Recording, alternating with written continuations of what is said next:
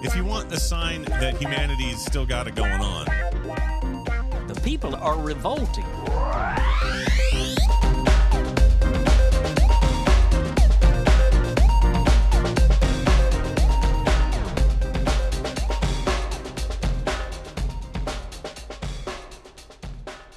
Welcome to People Are Revolting, a daily dose of disobedience.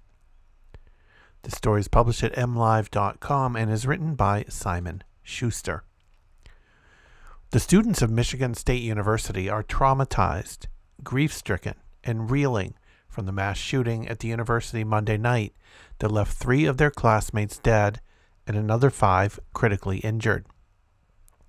But some are also furious, enraged about years of inaction on gun violence as young Americans endure one mass shooting after another. Now they count themselves among them, and on the steps of the state capitol Wednesday, they demanded action. When is enough enough? How many times do I have to text my loved ones and ask if they are safe? 20-year-old MSU student Katie Sundin asked the crowd. Which words do I need to say to convince politicians that my life matters more than someone's right to bear arms? The gathering and protest was arranged on the steps of the state capitol on Wednesday morning in partnership with an organization of parents from the Oxford High School shooting, which occurred just 15 months ago. Some MSU students attended Oxford during that shooting and were subjected to another on Monday. Emma Riddle was one of them. Today, I'm exhausted. I'm exhausted that I know what is coming. Exhausted, I am once again asking our leaders to put our lives first, she said. We are dying. We, the children of the United States of America, are dying every day. How many will die before it is enough and you stand up and do something about it? Maya Manuel, a junior psychology major, was one of the organizers of the protest. She wanted the legislators in attendance, which included the majority leaders from both chambers, to try and understand what MSU students had been through. Please look at me. Look at me and understand my pain. Look at these students right here and understand their pain before you act like you understand us, Manuel said. Please take a moment to sit with us and to listen to us and to be with us, because you won't be us. You haven't been us, and you hopefully will never be us. The MSU students that spoke shared a single simple desire. They want to feel safe at school again. Legislative leaders promised yesterday to put forward legislation to pass the policies Governor Gretchen Whitmer has called for: universal background checks, red flag laws, and safe storage requirements. Senate Majority Leader Winnie Brinks of Grand Rapids said Tuesday that Democrats would be taking action soon. But 18-year-old Dylan Morris, a survivor of the Oxford High School shooting, who co-founded the organization No Future Without Today, told the crowd he wanted something more concrete. We need bill numbers now, and we need hearings scheduled now, Morris said. When the governor wanted her tax plan passed, somehow leadership made it happen in a few weeks. Soon is not enough.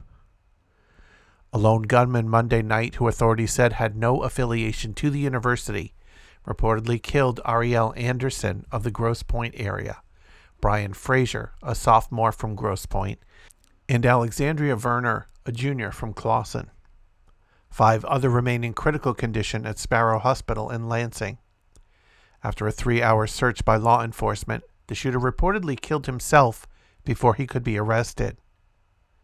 Still, MSU students' opinion about how to respond to this uniquely American problem isn't uniform.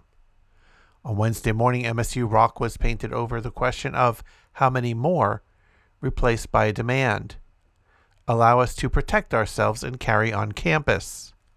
MSU doesn't allow firearms on their sprawling East Lansing campus. Within a few hours, that message was again covered with a memorial for the 3 lives lost. Legislators lined up to deliver speeches one after another promising that change is coming. but it wasn't clear the students in attendance were fully convinced. "We don't want this to be our shared experience," Senator Mallory McMorrow of Royal Oak said. "And I can promise you, every single person standing up here promises you, this time is different." As the legislators behind McMorrow clapped enthusiastically, the crowd responded with a smattering of applause. "The number one killer of young people under 21 is gun violence," U.S. Representative Alyssa Slocum said in her speech. "So you either decide you give a crap about children and you're going to do something about what is killing them, or you cannot say you care about children." After the speeches, well over 100 students lined up in columns that stretched away from the Capitol steps, simulating the many lockdown drills they've practiced as students, some since they were kindergarten. Seated silently in those columns, students came up one by one to relay their experiences to the crowd. An MSU senior named Andy said she was traumatized by the school shooting, but spoke to a sense of resignation toward the possibility of random deadly violence that many students had come to feel. "It's something that we're all just going to have to live with," she said, "because just historically speaking, we're going to be a part of another shooting, and it's inevitable, and we have to prepare ourselves, because it's never a question of if, it's always a question of when." If you want to check out back episodes of People Are Revolting, just go to peoplearerevolting.com. You can also follow on Twitter at People Revolting. Keep revolting, and thanks for listening.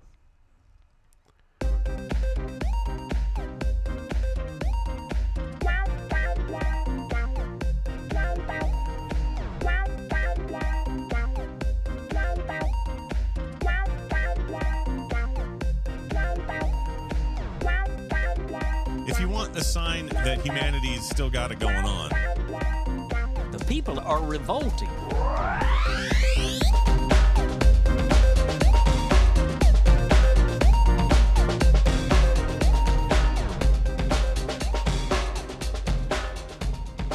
I think you just nailed it.